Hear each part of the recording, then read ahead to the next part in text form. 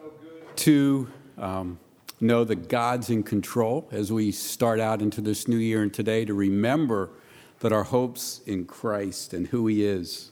And no matter what comes before us in the new year, with Christ, it's all going to be okay. Would you open your Bibles with me or follow along on your device, or it's up on the screen, but I would encourage you to turn in a Bible, the Pew Bible, page 262. We're going to be reading just the first 8 verses in 1 Samuel as we begin a new series in this book. I love 1 Samuel, but I love every book that I'm studying or preaching out of at the moment. But this is a great study. So would you join me as we read together 1 Samuel chapter 1, reading the first 8 verses. There was a certain man from Ramaliah, a Zophite from the hill country of Ephraim, whose name was Elkanah, son of Jehoram, the son of Elihu, the son of Tohu, the son of Zuph, an Ephraimite. He had 2 wives, one who was called Hannah and the other Peninnah. Peninnah had children, but Hannah had none. Year after year, this man went up from his town to worship and sacrifice to the Lord Almighty at Shiloh, where Hophni and Phinehas, the 2 sons of Eli, were priests of the Lord. Whenever the day came for Elkanah to sacrifice, he would give portions of the meat to his wife Peninnah and to all her sons and daughters. But to Hannah he gave a double portion because he loved her, and the Lord had closed her womb. And because the Lord had closed her womb, her rival kept provoking her in order to irritate her. This went on year after year. Whenever Hannah went up to the house of the Lord, her rival provoked her till she wept and would not eat. Elkanah, her husband, would say to her, "Hannah, why are you weeping? Why don't you eat? Why are you downhearted? Don't I mean more to you than 10 sons?" Let's bow together in prayer. Father and God, take your word, this truth that you want us to know and to hear, and begin to use it to shape us into a beautiful bride, your people. Bring us to faith. Bring us to more faith. Lead us to holiness, we pray. Through the Spirit of God, we ask this for your honor and glory today together as we worship you, as we're ready to listen and hear from you today. We pray this in our great Savior's name, the Lord Jesus. Amen. The children of Israel were stuck. I don't think I'm on. The green light's on. Anyway, sorry. The children of Israel were stuck. I'm going to be stuck here, and I don't like that. The children of Israel were stuck. They were stuck in a pattern of revival, of great spiritual victories and prosperity because God was blessing them. And then there would be this downturn to idolatry and turning away from the Lord and ignoring Him and being oppressed by the neighboring nations around them. And it went on again and again. And it repeated itself through history, in Israel's history. And you know what? It repeats itself in my life, in our lives, I think, too, doesn't it? We have these great upticks and swings and closeness to God, and then we kind of drift away and we come back. And hopefully, as we're slowly creeping upward and onward to glory, we get a little closer to God, but there's this up and down. It's the sawtooth, hopefully going up toward glory. They were stuck. Do you ever feel stuck?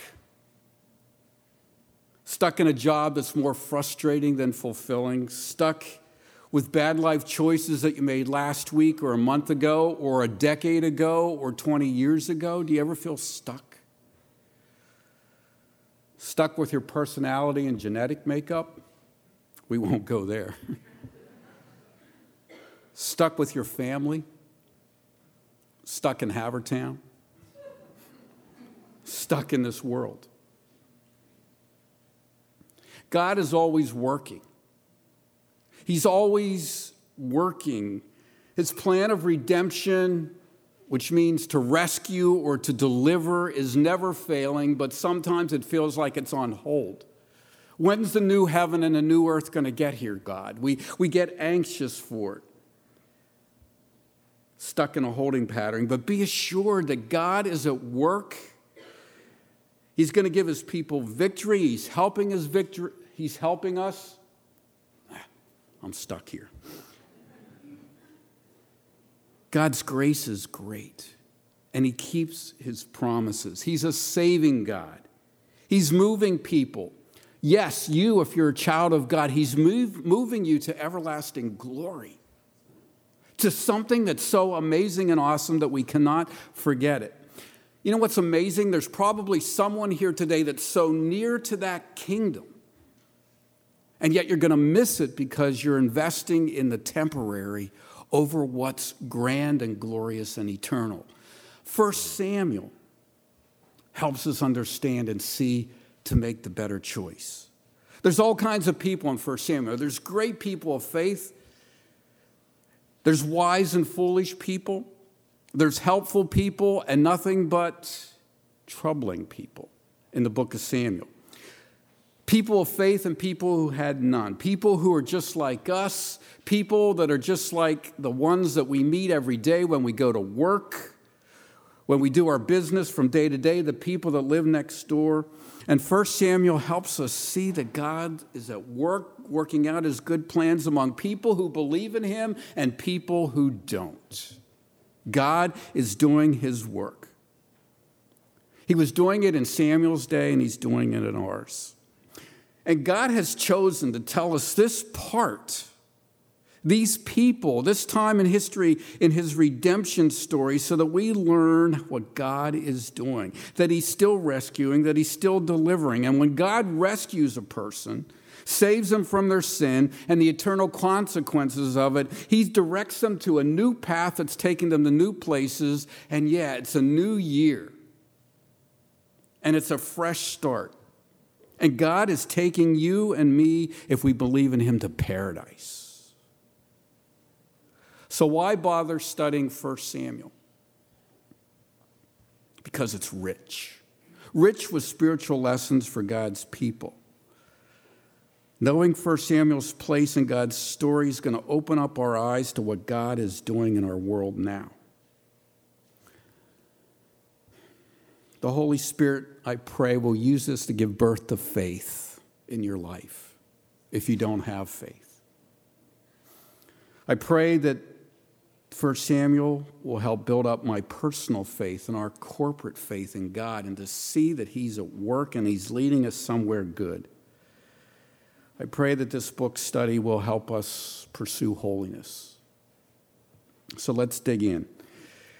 God's story of redemption, from Genesis to Revelation. Many of you are familiar with it, but God's story of redemption, his rescue of his people, his deliverance, begins in Genesis chapter 3, verse 15, when he says, speaking to the serpent, to the devil, he was saying, I'm going to crush your head. There's going to be a seed that comes from the woman. He's going to crush your head. He's going to deliver his people. And then in Genesis chapter 12, he told Abraham that God had a plan that through Abraham's line, through his descendants, there was going to be blessings to all the world. And we know that blessing was a person, Jesus Christ, the promised one. In Isaiah chapter 9, we just looked at those verses, thought about them this Christmas, that this Savior was going to be called the Wonderful Counselor, the Mighty God, the Everlasting Father, the Prince of Peace, and that he was going to rule the nations with righteousness and justice. In the book of Isaiah chapter 53, we read there that this promised Savior was going to take sin on himself. In Isaiah chapter 53, we read this. But he was pierced for our transgressions. He was crushed for our iniquities, and the punishment that brought us peace was upon him. And by his wounds we are healed. We all like sheep have gone astray, and each of us has turned to his own way. And the Lord has laid on him the iniquity of us all. We just sang about that. In John chapter 10, Jesus himself, that promised Savior, said, I'm the good shepherd, and I know my sheep, and my sheep know me. And just as the Father knows me, and I know the Father, and I lay down my life for the sheep.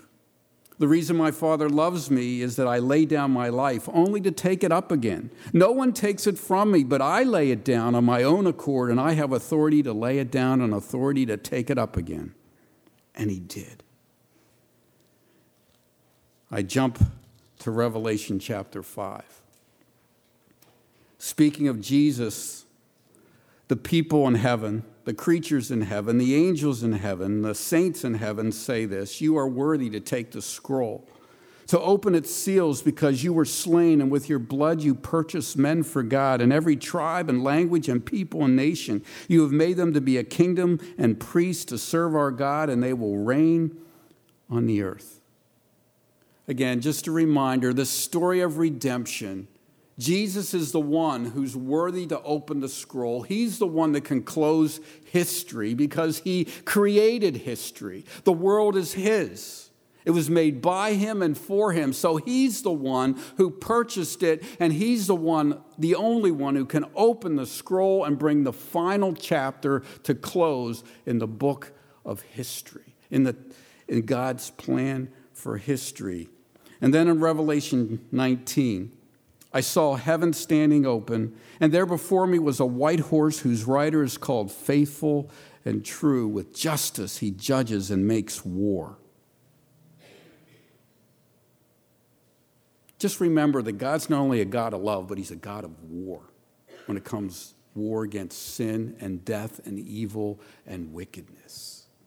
His eyes are like blazing fire, and on his head are many crowns, and he has a name written on him that no one knows but himself, and he is dressed in a robe dipped in blood, and his name is the Word of God. And out of his mouth comes a sharp sword with which to strike down the nations, and he will rule them with an iron scepter. He treads the winepress of the fury of the wrath of God Almighty. On his robe and on his thigh he has his name written, King of Kings and Lord of Lords. Whirlwind tour. God's redemption story. Where's 1 Samuel fit in all this? Have a timeline. We're about the same distance from Jesus' birth and life and death as Abraham was 2,000 years before. Isn't that a kind of a cool picture? Maybe you didn't realize that, but for me it's like, whoa, okay. Abraham lived 2,000 years before Jesus lived. I'm living around 2,000 years afterwards. That doesn't mean Jesus is coming back tomorrow, but it means that it's closer than it was. Have you ever thought about how many people from your family have lived back to the time of Jesus? My dad was born in 1925. If I live like 6 more years, 2025 is going to be here. That means 2 generations will have covered 100 years, a century. And if I had healthy relatives all the way back, 40 people, go back just 40 people, they were living during Jesus' time. 80 people goes back to the time of Abraham. If we were really strong and healthy, you only need 40 people if they each lived 100 years to get back to the time of Abraham.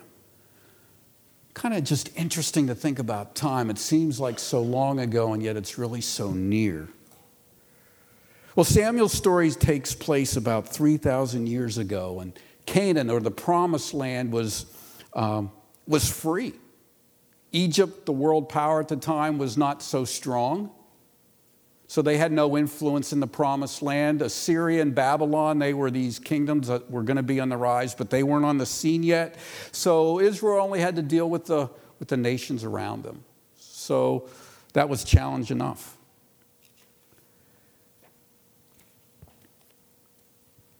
So that's just a little bit of the time frame, but I just wanted to refer to our place in God's redemption story. Waiting for Jesus to return. Just like Abraham had to wait for God to keep his promise. Just like David had to wait for God to keep his promise. Just like Deborah and Ruth and Samuel and all those saints from of old, they had to wait for God to work out his promise. We have the exact same task.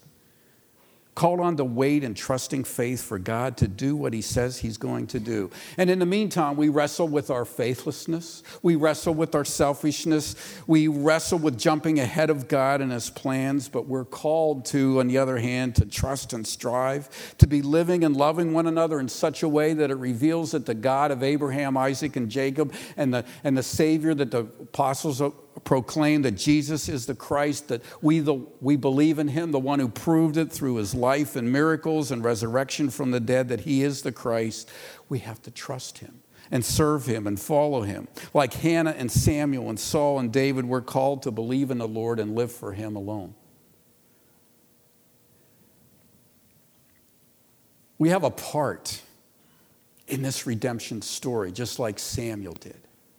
Do you believe that? They're so important, right? David and Samuel and Hannah and these people, but they were just ordinary people with faith in God, who God used to do amazing things. And God is at work today in our lives, and it might not be their story, but it's our story, and he wants to use us to bring glory to him, just like these people. Can I ask you this morning, are you a part of God's redemption story? Have you jumped in belief? And if you haven't, what's keeping you from loving and serving God more than you did last year? Why are you hesitating to surrender your life to him, with all your soul and all your strength?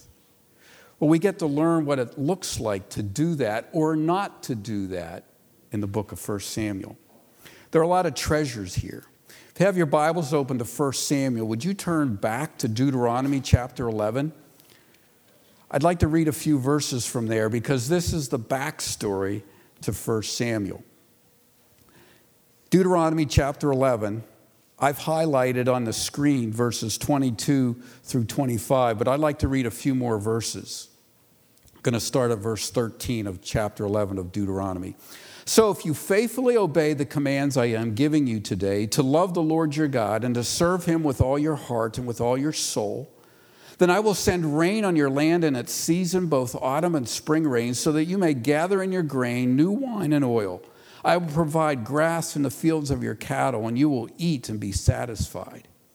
Be careful, or you'll be enticed to turn away and worship other gods and bow down to them. Then the Lord's anger will burn against you, and he will shut the heavens so that it will not rain, and the ground will yield no produce, and you will soon perish from the good land the Lord is giving you.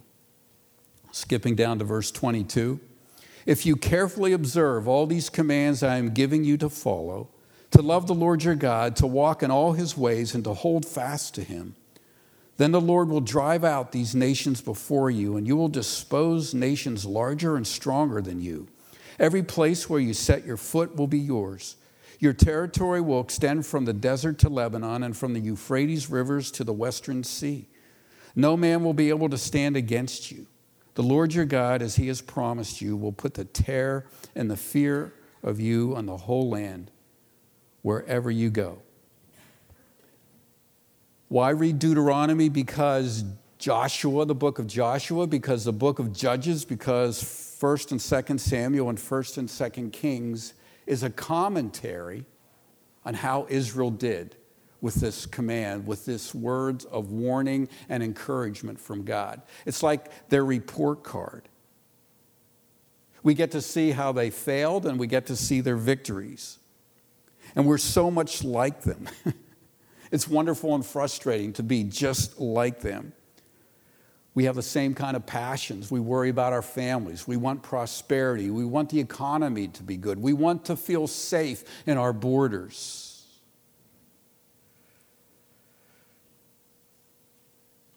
We struggle to trust God's word in our daily lives, in the moment by moment.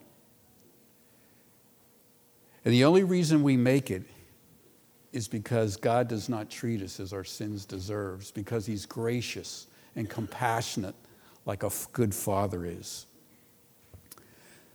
The book of 1 Samuel is part of the former prophets. The Hebrews knew Joshua, Judges, Samuel, and Kings as the former prophets. They're history books, but there's so much more than that. They're called the prophets because it's God's perspective on their obedience. It's God's critique of the nation of Israel and all the individuals in it. It's just like Jesus' review of the book of Revelation. I have an ABAB thing. Maybe you never thought about that, but it just helps us understand 1 Samuel. Joshua is A. That was the nation of Israel on the upswing, on the uptick. Joshua was a conqueror, and they took over the land, and they were obedient. That covers one generation. The book of Judges comes after Joshua. It's B. It's when they started to have the ups and downs, the repeated cycles of idolatry, and then they would turn from that to spiritual revival and renewal. They would trust God. God would send a judge to help them and deliver them. They would go up and down, and they repeated it. It was bumpy times politically, economically, and spiritually, up and down. Samuel, which used to just be one book in the Hebrew Bible, they split it into two because it's easier to carry two books around, two scrolls and one big one. It's an A. Two generations, David and Solomon, when the kingdom was established, and David was like another Joshua, a hero, a conqueror, a leader. The people followed, and he led the people to the Lord. And then the book of Kings, 1st and 2nd Kings, which was one book as well, is many generations. And again, it's that bumpy ride like the book of Judges, up and down. If the king was a good king, things went well. If he was trusting in God and leading the people, if the king was an idolater or unfaithful, then the nation went down and the people would turn to idolatry. And finally, there was a collapse of the whole kingdom when the Babylonians came.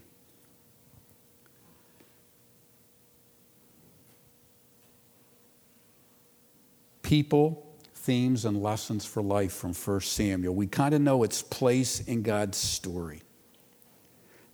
There are three main characters that we're going to be studying: Samuel, Saul, and David. And Samuel's the judge and the prophet. And we're told about Samuel's birth, but not the king's birth. Do you know why? Because Samuel was God's spokesman. The kings were just stewards. God was the king. The earthly kings were just to do God's bidding. The prophets were God's primary mouthpiece, so Samuel gets first press. And there's so many other important characters that we're going to be studying. Some of the important themes that we're going to be learning about from Samuel is this: that God reigns absolutely, that God is king. I can reject that notion, but it doesn't change reality. We're going to find out what happens when we work with God. Does anything good happen when we humbly accept God's sovereign rule over our lives? What do you think? Does faith really overcome the world? What are the consequences when we believe? What happens when we believe that God is the sovereign king? How does it change your life? We're going to see what happens in Hannah's life next week. What happens when we work against God? What happens when we resist God's will, when we go our own way, when we take our life into our own hands and disregard our Creator? Well, we're going to study a lot of people's lives that did just that. People like Hophni and Phinehas. People like King Saul. People like Nabal, and so many others. There are consequences that make life difficult when we resist God's will. And then there's victory. It does not matter at all what my attitude is toward God as to God's ultimate victory. I can love God, be indifferent toward God or hate God. But it doesn't change the reality of what's going to happen in God's story of redemption. So it does not matter what my attitude is toward God as to God's ultimate victory. God's going to win. But it does matter what my attitude is toward God about my ultimate destiny. And we're going to see that in the book of Samuel. In 1 Samuel, we're going to see how each person that we meet either accepted or rejected God's will, believing in God or not believing in God, obeying Him or disobeying Him, and what happened. You can work with God or you can work against God. And either way, there are consequences. Some are for blessing and some are for cursing. But know this, that God's will is going to be done. Victory comes through the yoke of God's grace. G. Campbell Morgan said it this way: the triumph of a person is the triumph of God over them. The triumph of a person, the triumph of your life, is that God triumphs over you. What did Jesus have to say about that? Well, in Matthew's Gospel, chapter 9, Jesus said, "Whoever finds his life will lose it. But whoever loses his life for my sake will find it." In chapter 11 in Matthew, Jesus said, "Come to me, all you who are weak and burdened, weary and burdened, and I will give you rest. Take my yoke upon you and learn from me, for I am gentle and humble in heart, and you will find rest for your souls. For my yoke is easy and my burden is light." So in 1 Samuel, we get to see what it means to take Jesus' yoke on our life. We're going to see what it's like for Hannah to take God's yoke on her life and what that means. And we're going to see what it means to resist taking Jesus' yoke on our life and what happens when we resist, when we go our own way. Hophni and Phinehas and King Saul and Nabal are some of the examples of that. Have you taken Jesus' yoke on you? Ordinary people and God's bigger plans. Will you turn back with me or return to 1 Samuel? I want to read the first two verses. 1 Samuel chapter 1. There was a certain man from Ramathaim, a Zuphite from the hill country of Ephraim, whose name was Elkanah, son of Jeroham, the son of Elihu, the son of Tohu, the son of Zuph, an Ephraimite. Don't you love it when I read those verses and mess up the words? I practice and practice. He had two wives, one who was called Hannah and the other Peninnah. Peninnah had children, but Hannah had none. In God's redemption story, isn't it interesting that in this part of it, He introduces us to these people? And why does He do that? Because they're portraits of humanity. They're portraits of you and me. We can relate to these people. And through these people's lives, we get to meet God and walk close to Him. And God's plans, you see, are done by His power. But it's through people.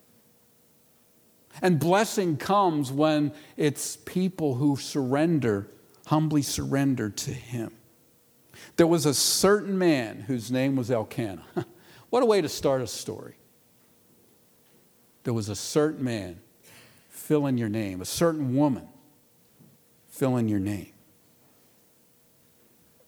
He had two wives. Well, I don't want to talk about that right now. We'll do that next week. Peninnah had children, and Hannah had none. I feel the tension already in this story. It's dramatic. This would make a great miniseries. Year after year, this man went up to worship and sacrifice. And one of the wives seemed to be blessed because she had many children, and the other wife seemed to be cursed. But we get to see that God was working in this ordinary, everyday struggle with not having children and wanting children and the culture of the time and where it put Hannah. And God was working to bring blessing not only to her life, but to a nation's life, to the world's life. It was all part of God's redemption story. What have we learned? What have I learned? I'm going to impose what I learned on you. God's plan of redemption, of rescue and deliverance recorded for us in His Word is a flowing story through history. And I want you to realize that it's still happening today, right now, in our lives. Whether it's individually and then when we're together collectively, it's happening. Do you see it? Are you aware? Are you with God? Are you in step with God? Or are you resisting God? He doesn't want you to be stuck.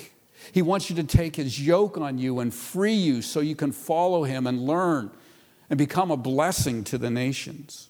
We are a part of that story as much as Elkanah is, and Hannah is, and Peninnah is, and Hophni and Phinehas is, and all the rest of the people we're going to meet in the book.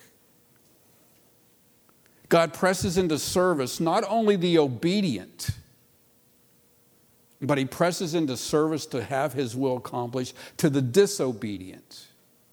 But the disobedient only get to share in God's glorious wrath.